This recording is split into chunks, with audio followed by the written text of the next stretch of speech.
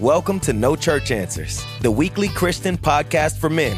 We're not pastors, just regular guys looking to model positive Christian leadership in our work, families, church, and communities. Want to discover ways to apply scripture effectively in everyday life? Tired of the pat answers in Sunday school?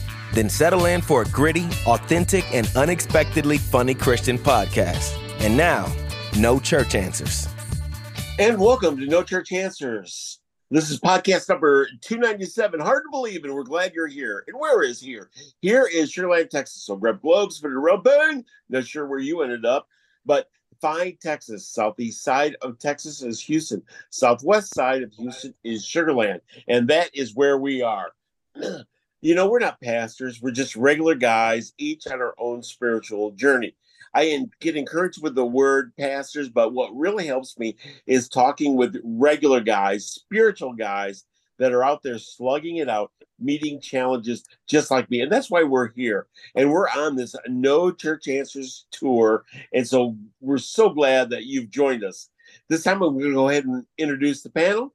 He is a former world-class policy writer, a current professional gambler, the show producer, Mr. Steve Titch. Yo. All right, Steve. Hey. He's a former prosecutor. He is an attorney, kind of a group historian. We call him the judge. It's Michael Cropper. Hey, Mike. Hey, Mike. Hey, guys. I'm Robert. And out on location, he is a corporate trainer, kind of the group theologian. We call him the professor from Iowa. It's Robert Koshu. Hey, Robert. Hey, Professor. And my name is Bill Cox. Basically, I'm a salesman and the director. And real quick, we are in Limping with God, Jacob in the Old Testament Guide to a Messy Discipleship. It's a great book by Chad Bird that we've been going through. But before we get to that, I want to jump up real quick to our producer, Mr. Steve Titch. Yes. Hi. Thanks. We're gonna discuss a bit of a current events as we do from time to time. About 2 weeks ago, the Southern Baptist Convention, right now the largest Protestant denomination in the country, had its annual meeting. It made the news. There was some developments there. I'm going to be snarky and simply state it like this. First, the SBC leaders made a list of the type of people who are not qualified to be congregational pastors, teachers, or leaders. And this list pretty much includes half the world's population.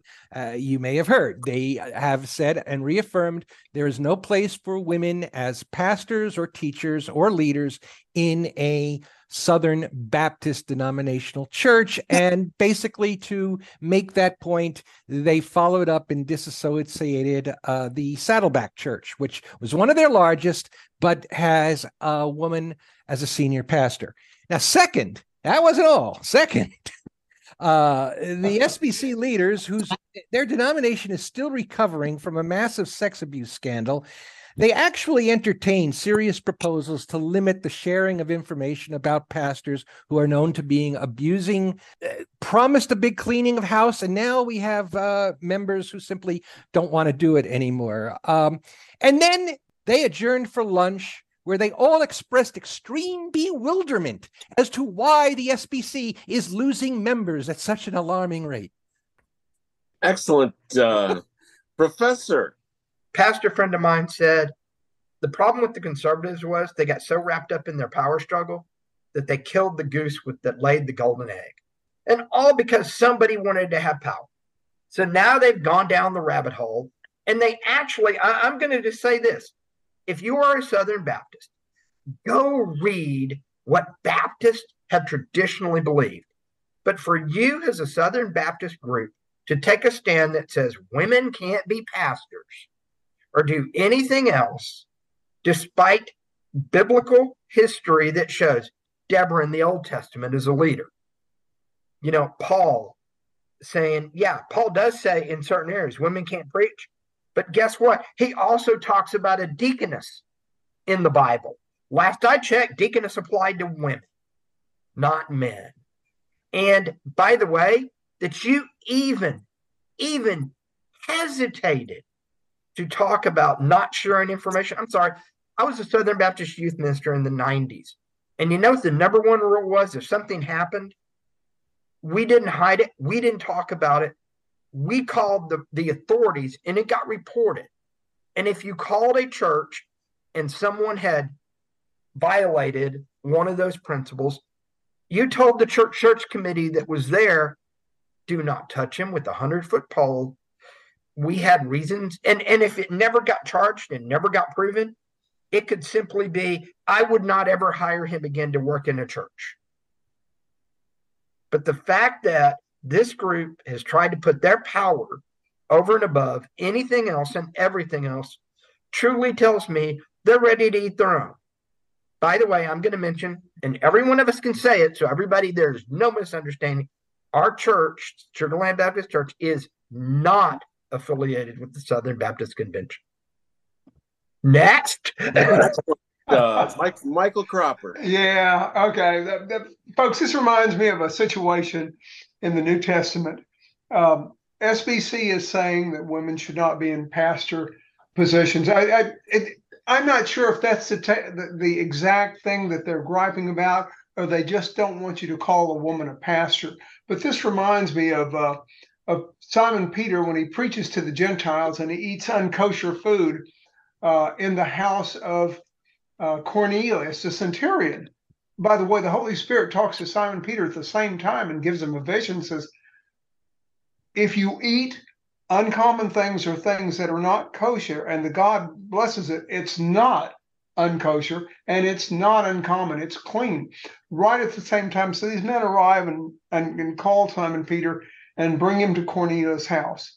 So Simon Peter brings some of the brethren from the Jewish church. And by the way, all the people at this time, all the Christians are Jewish. Okay, so Simon Peter goes to Cornelius, at least to our knowledge. He goes to Cornelius' house, and Cornelius asks him what he has to say. And he tells him about Jesus being the Messiah and being put to death and then raised from the dead. And while he's speaking, the Holy Spirit falls on everybody in Cornelius' house. Okay?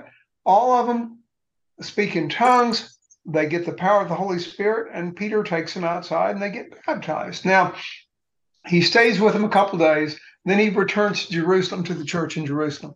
And we could call them SBC. Okay? Because they come and confront Peter and they say, what is this about you going into a Gentile's house and preaching the gospel, which was meant for the Jews? And then you ate with them as well. What is your problem? What do you have to say to that? And Peter relates everything that happened through the Holy Spirit, the vision he had, Cornelius had, and how all the people, he said, when I started preaching about Jesus, the Holy Spirit fell on them and they spoke with tongues. And the people said, oh, maybe we're wrong. Maybe we should evolve our belief in God and who he is reaching with the gospel. And that's what that reminds me of SBC. Maybe they need to evolve a little bit. No. Can I pick up on that thought? Sure. Go ahead, Steve. I want to, because that's exactly the issue here. Because this isn't about like some strict reading of scripture or interpretation. This is exactly about what Robert said, power and fear. And what you see at the SBC now, and really this is the challenge to the church in general, and certainly to other Baptist denominations. SBC is not the only Baptist denomination. There's Texas Baptists, of course. There are other denominations that go across the northern part of the country that are far less conservative. But for all Christians, first of all, there's got to be a way to push back against this. And yes, the realization is not to be frightened. The SBC, and I'm calling them out right now, they are a group of old conservative white men who are terrified when they look out and see what's happening in the church. They're the ones who are putting out the articles of the church is shrinking, the church membership is down. No, church membership is down in the United States and in Western Europe. White people are not going to church. There are plenty of people from the geographic South, Mexico, South America, Africa, Asia. They are the vibrant future of the Christian church. And they're going to are bringing in a whole new attitude, a whole new approach, a whole new way of thinking that is different from the Western canon that we're steeped in, that we're really, that our psychology is built around. It's very hard. And it's getting time for our version, our shape of our faith to leave the stage. So stop holding on like it's like the Pharisees. They were completely clueless about the change that was happening. So I'm passionate here, but that's what's happening. So I'm going to say out to our listeners, the church is not dying. The church is about to experience, I think, in the next 50 to 100 years, one of the biggest explosions in its history, except it ain't coming from Louisiana. Our past pastor, Dr. Phil Lineberger, he was the president at one time of Texas Baptist Convention. He did have an issue with Southern Baptist Convention because he said it succinctly. It's a convention. They don't make rules. He was deemed very progressive even among the Texas Baptist Convention because he had not only women deacons, but the leader of the diaconate was a divorced male, and he'd been divorced twice, and this was in year 2000. So things are going to change as we die off.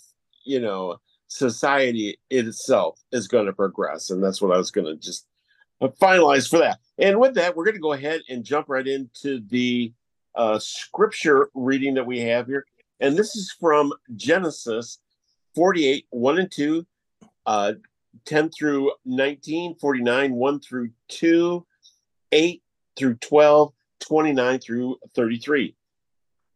Sometime later, Joseph was told, "Your father is ill." So he took his two sons, Manasseh and Ephraim, along with him.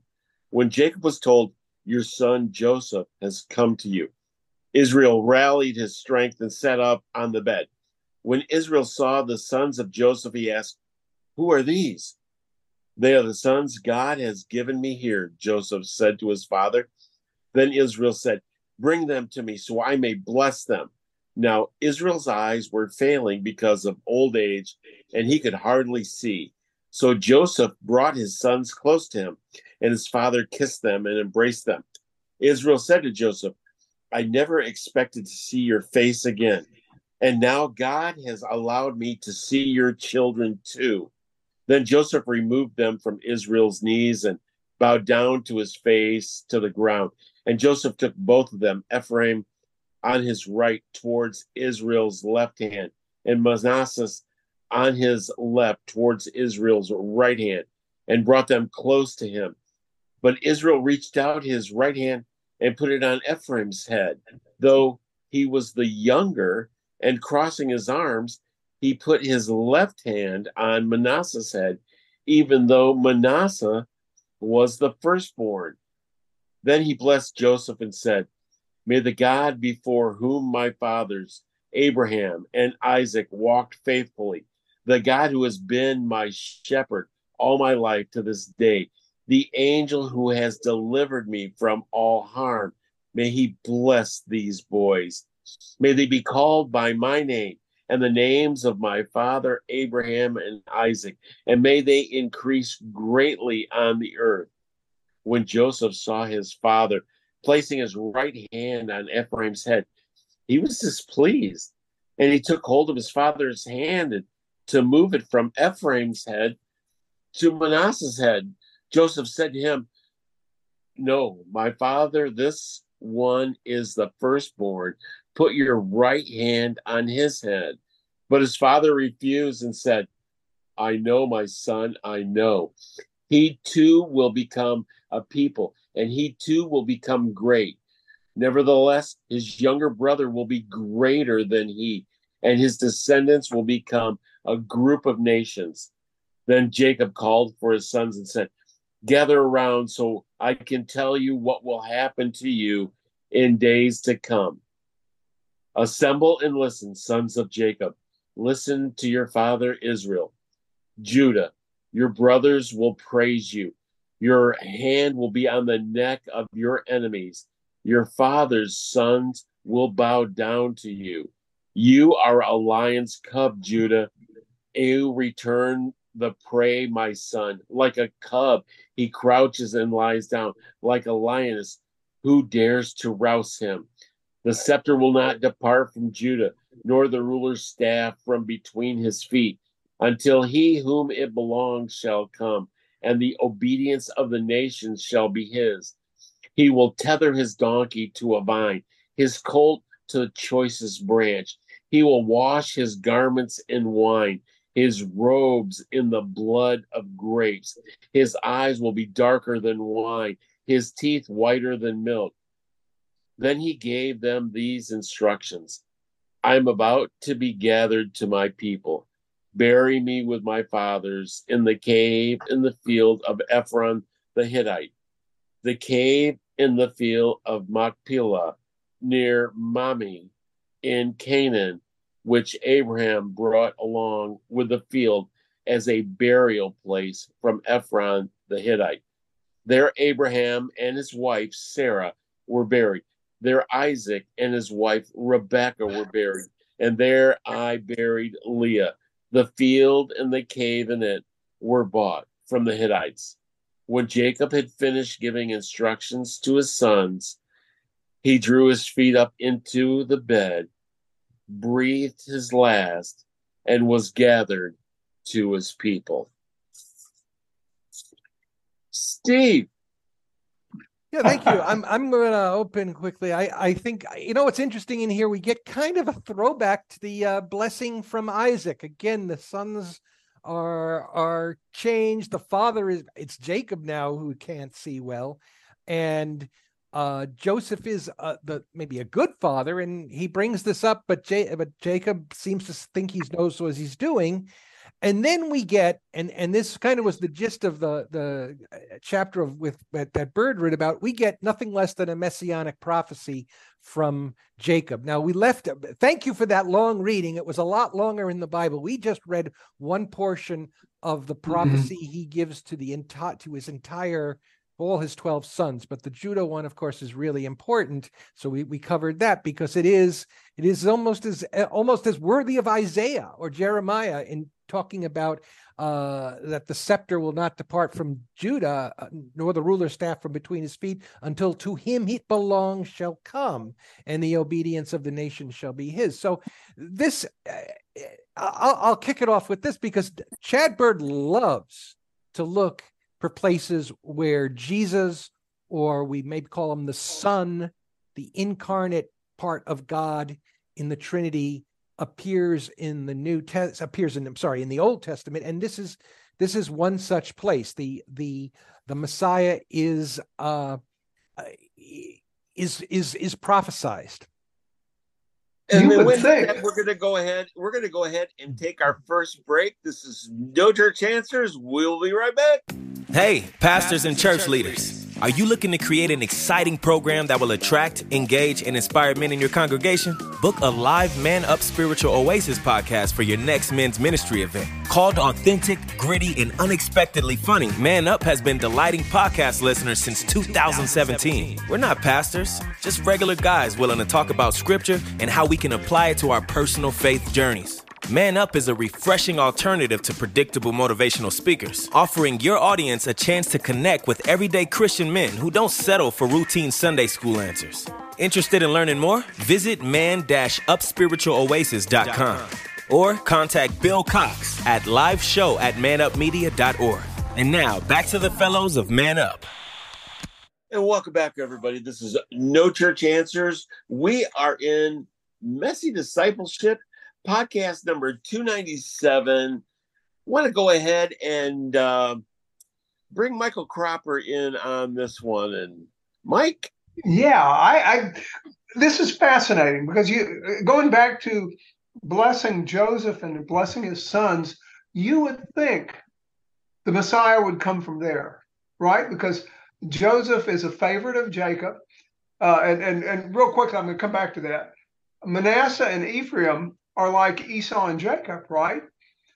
Jacob, and by the way, we ought to understand after all this time that Jacob has been through a lot. He's talked to God many times.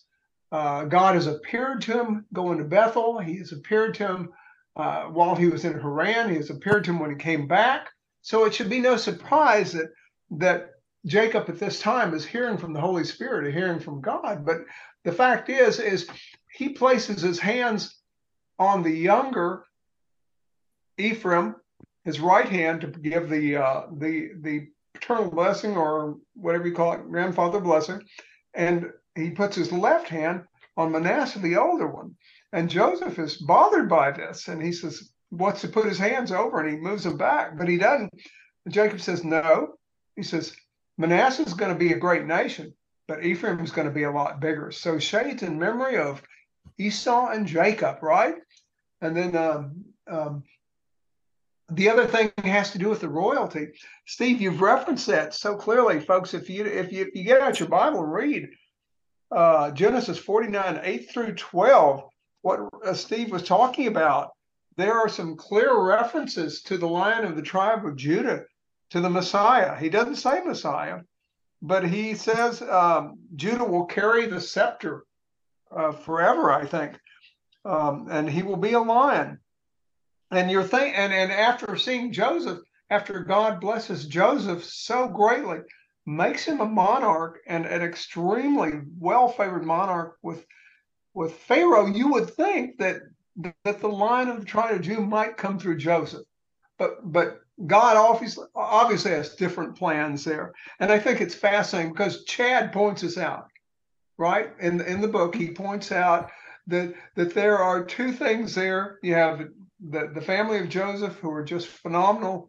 They are blessed of God, and you see it all through Joseph's journey up from the pit where he was sold into slavery all the way up to Pharaoh's right-hand man. And you would think that God might bring out the Messiah through his bloodline. But anyway, it's just a thought. And Chad Bird brought that up so aptly. Anyway, somebody want to comment on that? Excellent, Professor. Yeah, it harkens back also to Matthew chapter 1. You know, Matthew 1 verse is 1 through just the first part of verse 3. This is the genealogy of Jesus, the Messiah, the son of David, the son of Abraham. Abraham was the father of Isaac. Isaac was the father of Jacob. Jacob, the father of Judah and his brothers. And it really is a tie back to where you can see the Messiah coming through. And I'm struck by Jacob because he calls himself, listen to Jacob, your father Israel. And no longer is it just the God of Abraham, the God of my father and my grandfather. Now he's my God. And you really see some growth finally, I think. And we've kind of talked about Jacob the whole time, about this character that was struggling with his faith. And it was always, well, it's the God of my father, Abraham. And, you know, if you're there, bless me. And I'm going to wrestle with you all night long. And then I'm going to play the whole family dynamic thing with the brothers and set a brother up and do all of these things. And then at the end of his life, he's finally slowed down and he's really recognized. He's seen Joseph again and he's moved on into Egypt. You know, the Bible thinks he was there 17 years. You know, that seems like a short time in the whole lifespan. But if you think about 17 years, okay, so 17 years ago right now, it was 2006. If I'm doing math correctly these days, that was a long time ago even for us, if you think about it. There was no MCU in 2006. There you go, Steve. I mean, my kids, my youngest son was in elementary school. My oldest son was in middle school. They're both hitting their 30s now. You know, but that was a long time that he lived in Egypt. It's it's one to think about because even Bird knows it's another time jump in the story. Yeah, But of course, it invites you to ask, well, what was Jacob / Israel? What was his mindset then? We kind of get the idea that the 20 years that he goes with believing Joseph is dead, he was a bitter old man or a bitter middle-aged man. Now we kind of get him in retirement. He's made his big move, which we talked about last week. Might not have been the thing he despite Joseph being there, it was a mixed blessing. You might say, I'm going to have to get up and move. But for 17 years, he's now reunited with all his sons. There seems to have been a peace made among them, which is reconfirmed after his death among the brothers. But nonetheless, this is maybe he's sitting back and looking at everything and his whole life, the episodes he's had with, as you put it, the God who he thought of as the God of his fathers, and he's now calling the God his own God. And God who at every moment grabbed him and yanked him back. And said, so look it up, buddy. You've got a role to play in all this, and you don't just get to walk away. And I think that's one of the main lessons here for us is we don't get to walk away from the role God has for us. And if you really think you can, just try it. I have tried. it doesn't always work out so well. But we all have a role to play in God's plan. And no, do I think he's a puppeteer up there? No, absolutely not. We have free will. But I do think he knows the plans he's made. Well, the Bible's very clear. He knows the plans he has made for us. And we can choose to kind of follow along the plan.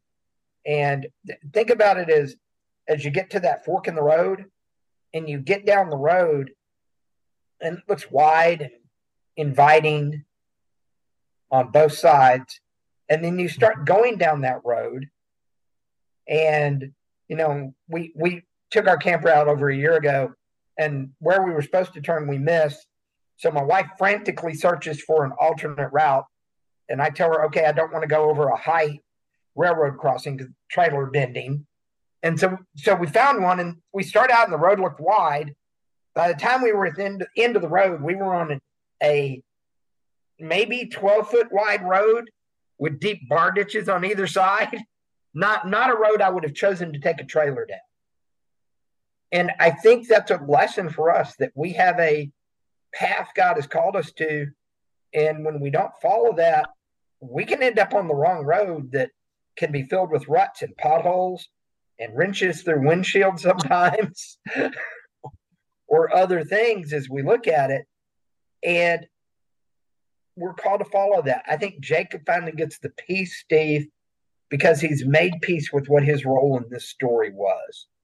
Bill, he's the spoke. He figured out where his spoke in the wheel was at that moment. And he knew how to keep moving. Think your comment, Robert, about Jacob learning, and Steve, also your comment about Jacob having to learn the hard way. We all had to do with it was way back when he attempted to come back and visit Esau and do it his way and give him a gift and everything. And before he met Esau, God came down and wrestled with him. And I think at that point, God was to the point, he says, Jacob, when are you going to trust me? When are you going to listen? He had to slap him around, and that's when he wrestled with him. I honestly think that's how he got his attention, because Jacob still wasn't getting it. And then when he finally understood, Jacob finally understood, he held on to God till he blessed him, and he knocked his leg out of joint, or knocked his hip out of joint. But a second point, that Jacob loved Rachel so much.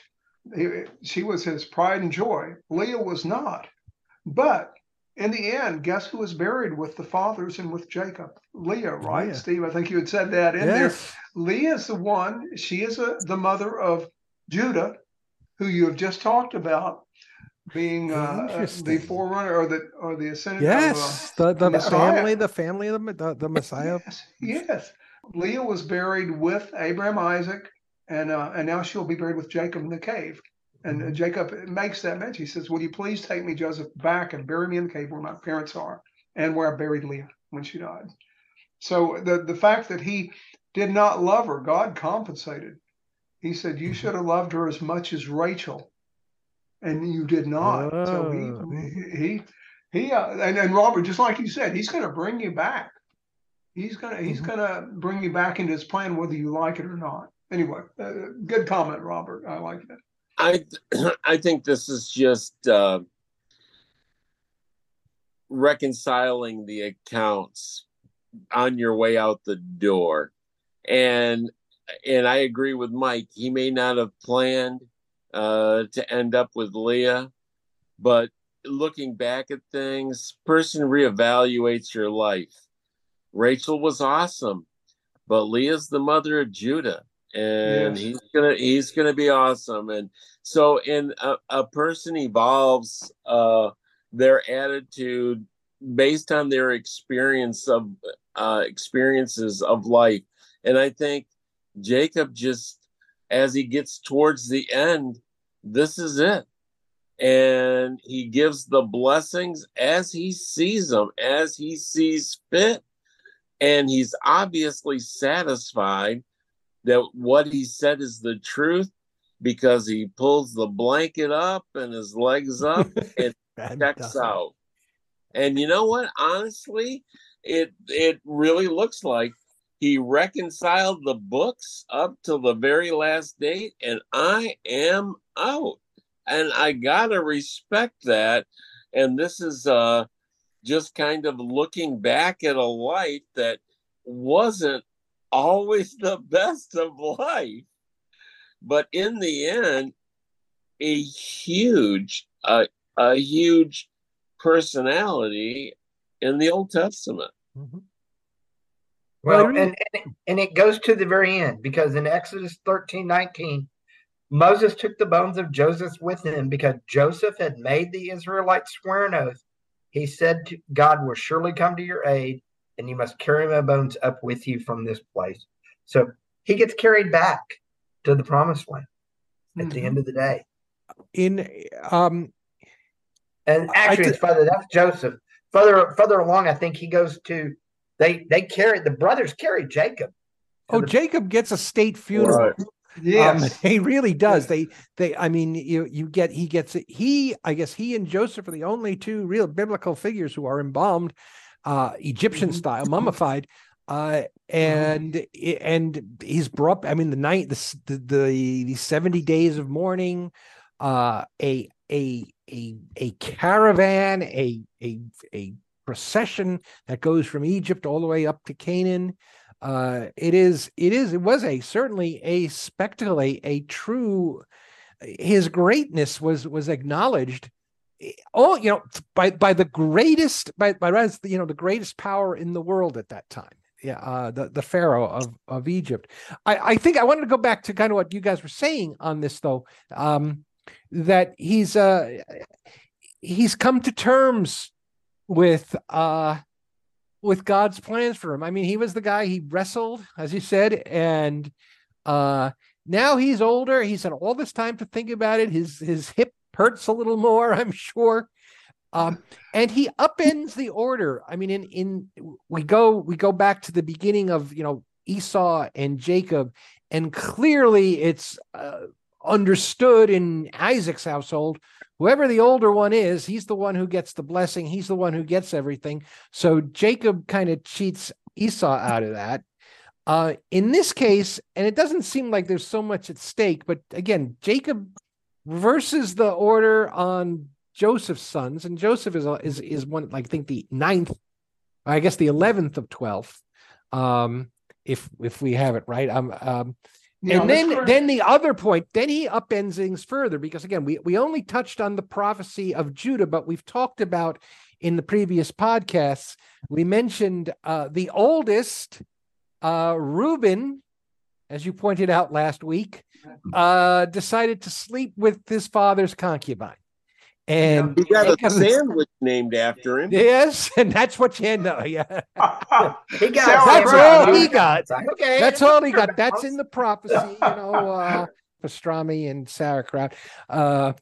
But yeah, so Reuben, the oldest, is disqualified for that, and Jacob makes a point of saying that. And then, of course, we covered the massacre at Shechem, and that was led by Simeon and Levi, and that disqualifies them, and that leaves number 4, Judah. And but I have this feeling, and I know we got to go to break, that in that 17 years, Jacob has come to at least get some bit of insight. Not only that is a spoke in a wheel, but there's a big plan going on here. And I'm not exactly sure what it is, but I'm part of it. And I have enough insight and enough divine connection at this point in his life, really right at the end, to make this very dramatic prophecy that out of my line, out of my sons, is going to be the great fruition of whatever our God is planning. We will be right back. Hi, I'm Bill Cox, Director of Man Up Spiritual Oasis for Men. We hope you enjoy our show as much as we enjoy doing it. But our ministry needs your support if we are to continue to bring our TV show, our podcast, our live shows to men seeking spiritual refreshment. For as little as $5 a month, you can become a patron of Man Up Spiritual Oasis. Get more details at our page on patreon.com. If you would like to support us directly, you can make a contribution through PayPal at donate@manupmedia.org. All contributions are tax deductible. We're not pastors, just regular guys, so whether you're successful or struggling, we hope to bring you the good news of God's saving grace as we share our own spiritual journeys. Please consider supporting Man Up and No Church Answers today. And welcome back, everybody. This is No Church Answers. We are finishing up with the study on messy discipleship. It is a book by Chad Bird. Excellent book. And when I think about the ending of Jacob and the spoke in the wheel, and we don't know where each spoke is, but by the time you're an old guy, you probably got a pretty good idea of where yours is going to end and where the rest are going to pick up. And Jacob probably had to feel pretty good about it since he had seen what the Egyptians were about. He saw who was the ruling class. He saw how they took care of the Israelites, but he also saw how his offspring were sprouting up the new communities in the area and thinking, yeah, baby, this is going to be Jacob's land. And so absolutely, by the time you're looking at the end of your life and you're reconciling the books, okay, yeah, a fair amount of bad stuff has happened. But man, when I look across the land and I see the numbers of my offspring, I'm feeling pretty good about myself. And I really think that's the way Jacob went out. The nation of Israel is not the nation of Abraham. It is the nation of Israel. Yes. The 12 sons, they become the one who is charged with bringing God's word to the world. That was really the charge. The charge of the Israelites was not to go in, conquer a land, set up an insular, by the way, Southern Baptist. You might want to listen to this part. It was not to go set up a small insular little group where you worship God and nobody knew anything about it. And we kept everybody out. If you disagreed with us, we kicked you out and executed you and did all that. They were told to do that at first, to go in and wipe out the land, but that was to keep themselves pure. But then after that, there were specific rules about how Gentiles, anybody who wasn't an Israelite, could become Jewish. And matter of fact, if you look at David's mighty men, remember we did a study on them a very long time ago, most of them weren't Jewish. They were people who chose to follow Yahweh Elohim, the God of Abraham, Isaac, and Jacob, and follow him and worship him. And throughout history, there have been people who chose to follow him. Israel decided to become sequestered and believe God was their exclusive providence. And that's really, this is the family who God chose to use to bless the world. And in the end, gave us the Messiah to do it with. Excellent. And with that, we're going to go around the room and give our comments on this particular book itself. I'll go ahead and I think it's outstanding. Chad goes far deeper than anything that I could write. The thing about it is, though, how his speculation on the dual meaning of the Old Testament and New Testament, I don't know if I necessarily go along with all of it. I certainly understand it, and how some authors try to connect the two. In some of it, I think it's kind of a reach, but I thought I thought it was an excellent study. So, Mr. Steve Titch. I really liked it. Again, I can relate to Jacob as the man who wrestled with God all night, which is pretty impressive, but I doubt I'd last much more than a few minutes. Nonetheless, both literally and symbolically, the idea that I think we all wrestle with God, men especially. Our nature is to want to control. Our nature is to be number one. Our nature is to be the person with all the answers, to be the one who, the leader. And you can be all that some of the time. But you got to realize that you're not really in charge, and a lot of the things you worry about don't amount to much. Really, at the end of the day, whatever Esau was going to get from his birthright, Jacob didn't end up with it. He ended up with his own fortune. He ended up in Egypt. He didn't even end up with Esau's land or anything like that. It was probably thought something that was really, really important at the time, and it really wasn't. And likewise, who knows? I mean, Rachel was probably his great prize from his days at Laban. Again, maybe another thing he realized was important was his family, especially Joseph, and maybe really did not appreciate that until it was lost. That's purely speculative, but something you can think about. He didn't end his life regretting not being in Canaan. I think he was sad. I think he treasured his days with Rachel. He treasured his days with Joseph and was happy to get them back. But I think also at the end of the day, at the end of his life, he also began to realize what was important. And as we see, a lot of it was his relationship with God, which he kind of, over the course of his life, had an on and off thing with. I think he's a lot like the average man, especially even the average Christian man. He's limping along. We're not, we could go back to the beginning of the book. We all like to say, well, we walk with God, or we carry on with God. And no, I think Chad is right. What we really do is limp with God. Excellent. Professor, your wrap up of the book.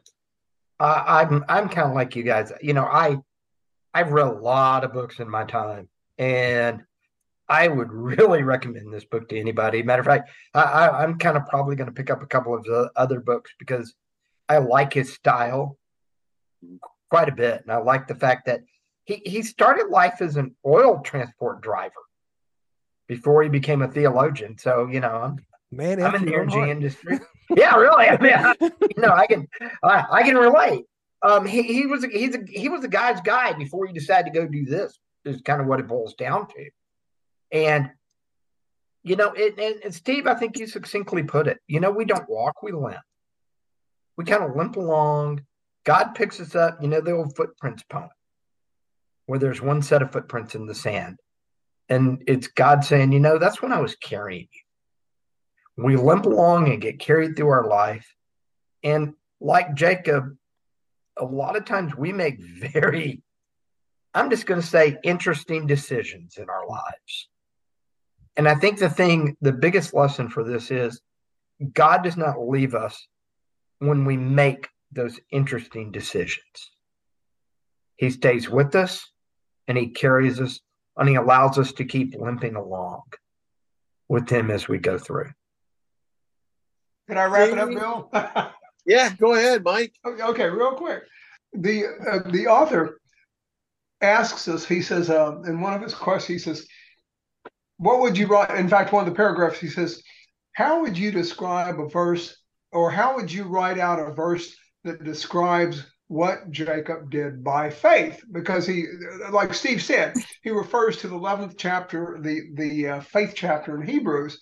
So I wrote a couple of things down that I think they should have pinned. The author should have pinned that Jacob did by faith. By faith, he conned Esau out of his birthright. By faith, he fled to Haran, looking for greener pastures and a wife. And God appeared to him at Bethel. So that's where he first tries to stop him and get his attention. By faith, he worked for Laban 7 years to get Rachel. By faith, he worked 7 more years to get Rachel. By faith, he worked 6 more years to acquire the spotted sheep and the goats. And this is where God really spoke to him and started blessing him. And by faith, he fled from Laban to return home to face Esau. And by faith, God appeared, and Jacob wrestled with God till daybreak to acquire the name Israel, which we mentioned. And by faith, he met Esau and gave him gifts to appease his anger. By faith, he moved to Shechem, and God called him back to Bethel. And by faith, he made a coat of many colors for Jacob to antagonize his brothers, and it worked. And by faith, he mourned and gave up on Joseph. And by faith, he moved to Egypt when he learned about Joseph to live with him. And by faith, God appeared to him on the way to Egypt. And finally, by faith, Jacob prophesied, which is what this whole podcast is about. By faith, Jacob prophesied to his sons while he was on his deathbed and gave the prophecies that you guys have been talking about concerning the Messiah. But practically speaking, he says some very humorous and good things. One thing he touches on, he says, there's not a day that goes by that I don't think of my death. I think of it. And we've done several podcasts on death now. And that reminds me, he says, number your days. And then he says, and when you do that, consider doing these things. He says, make breakfast for your children. Bring a cup of coffee to your sleepy spouse. When you go to work, yes, speak and encourage people who are at work, stressed coworkers. Give a word of forgiveness to someone who hurt you and encourage them. Little things like that. The author was just great in giving things that are practical. So anyway, folks, I will leave it at that. I'll go back to you, Bill. I guess that's what, 4 thumbs up for the Bird book.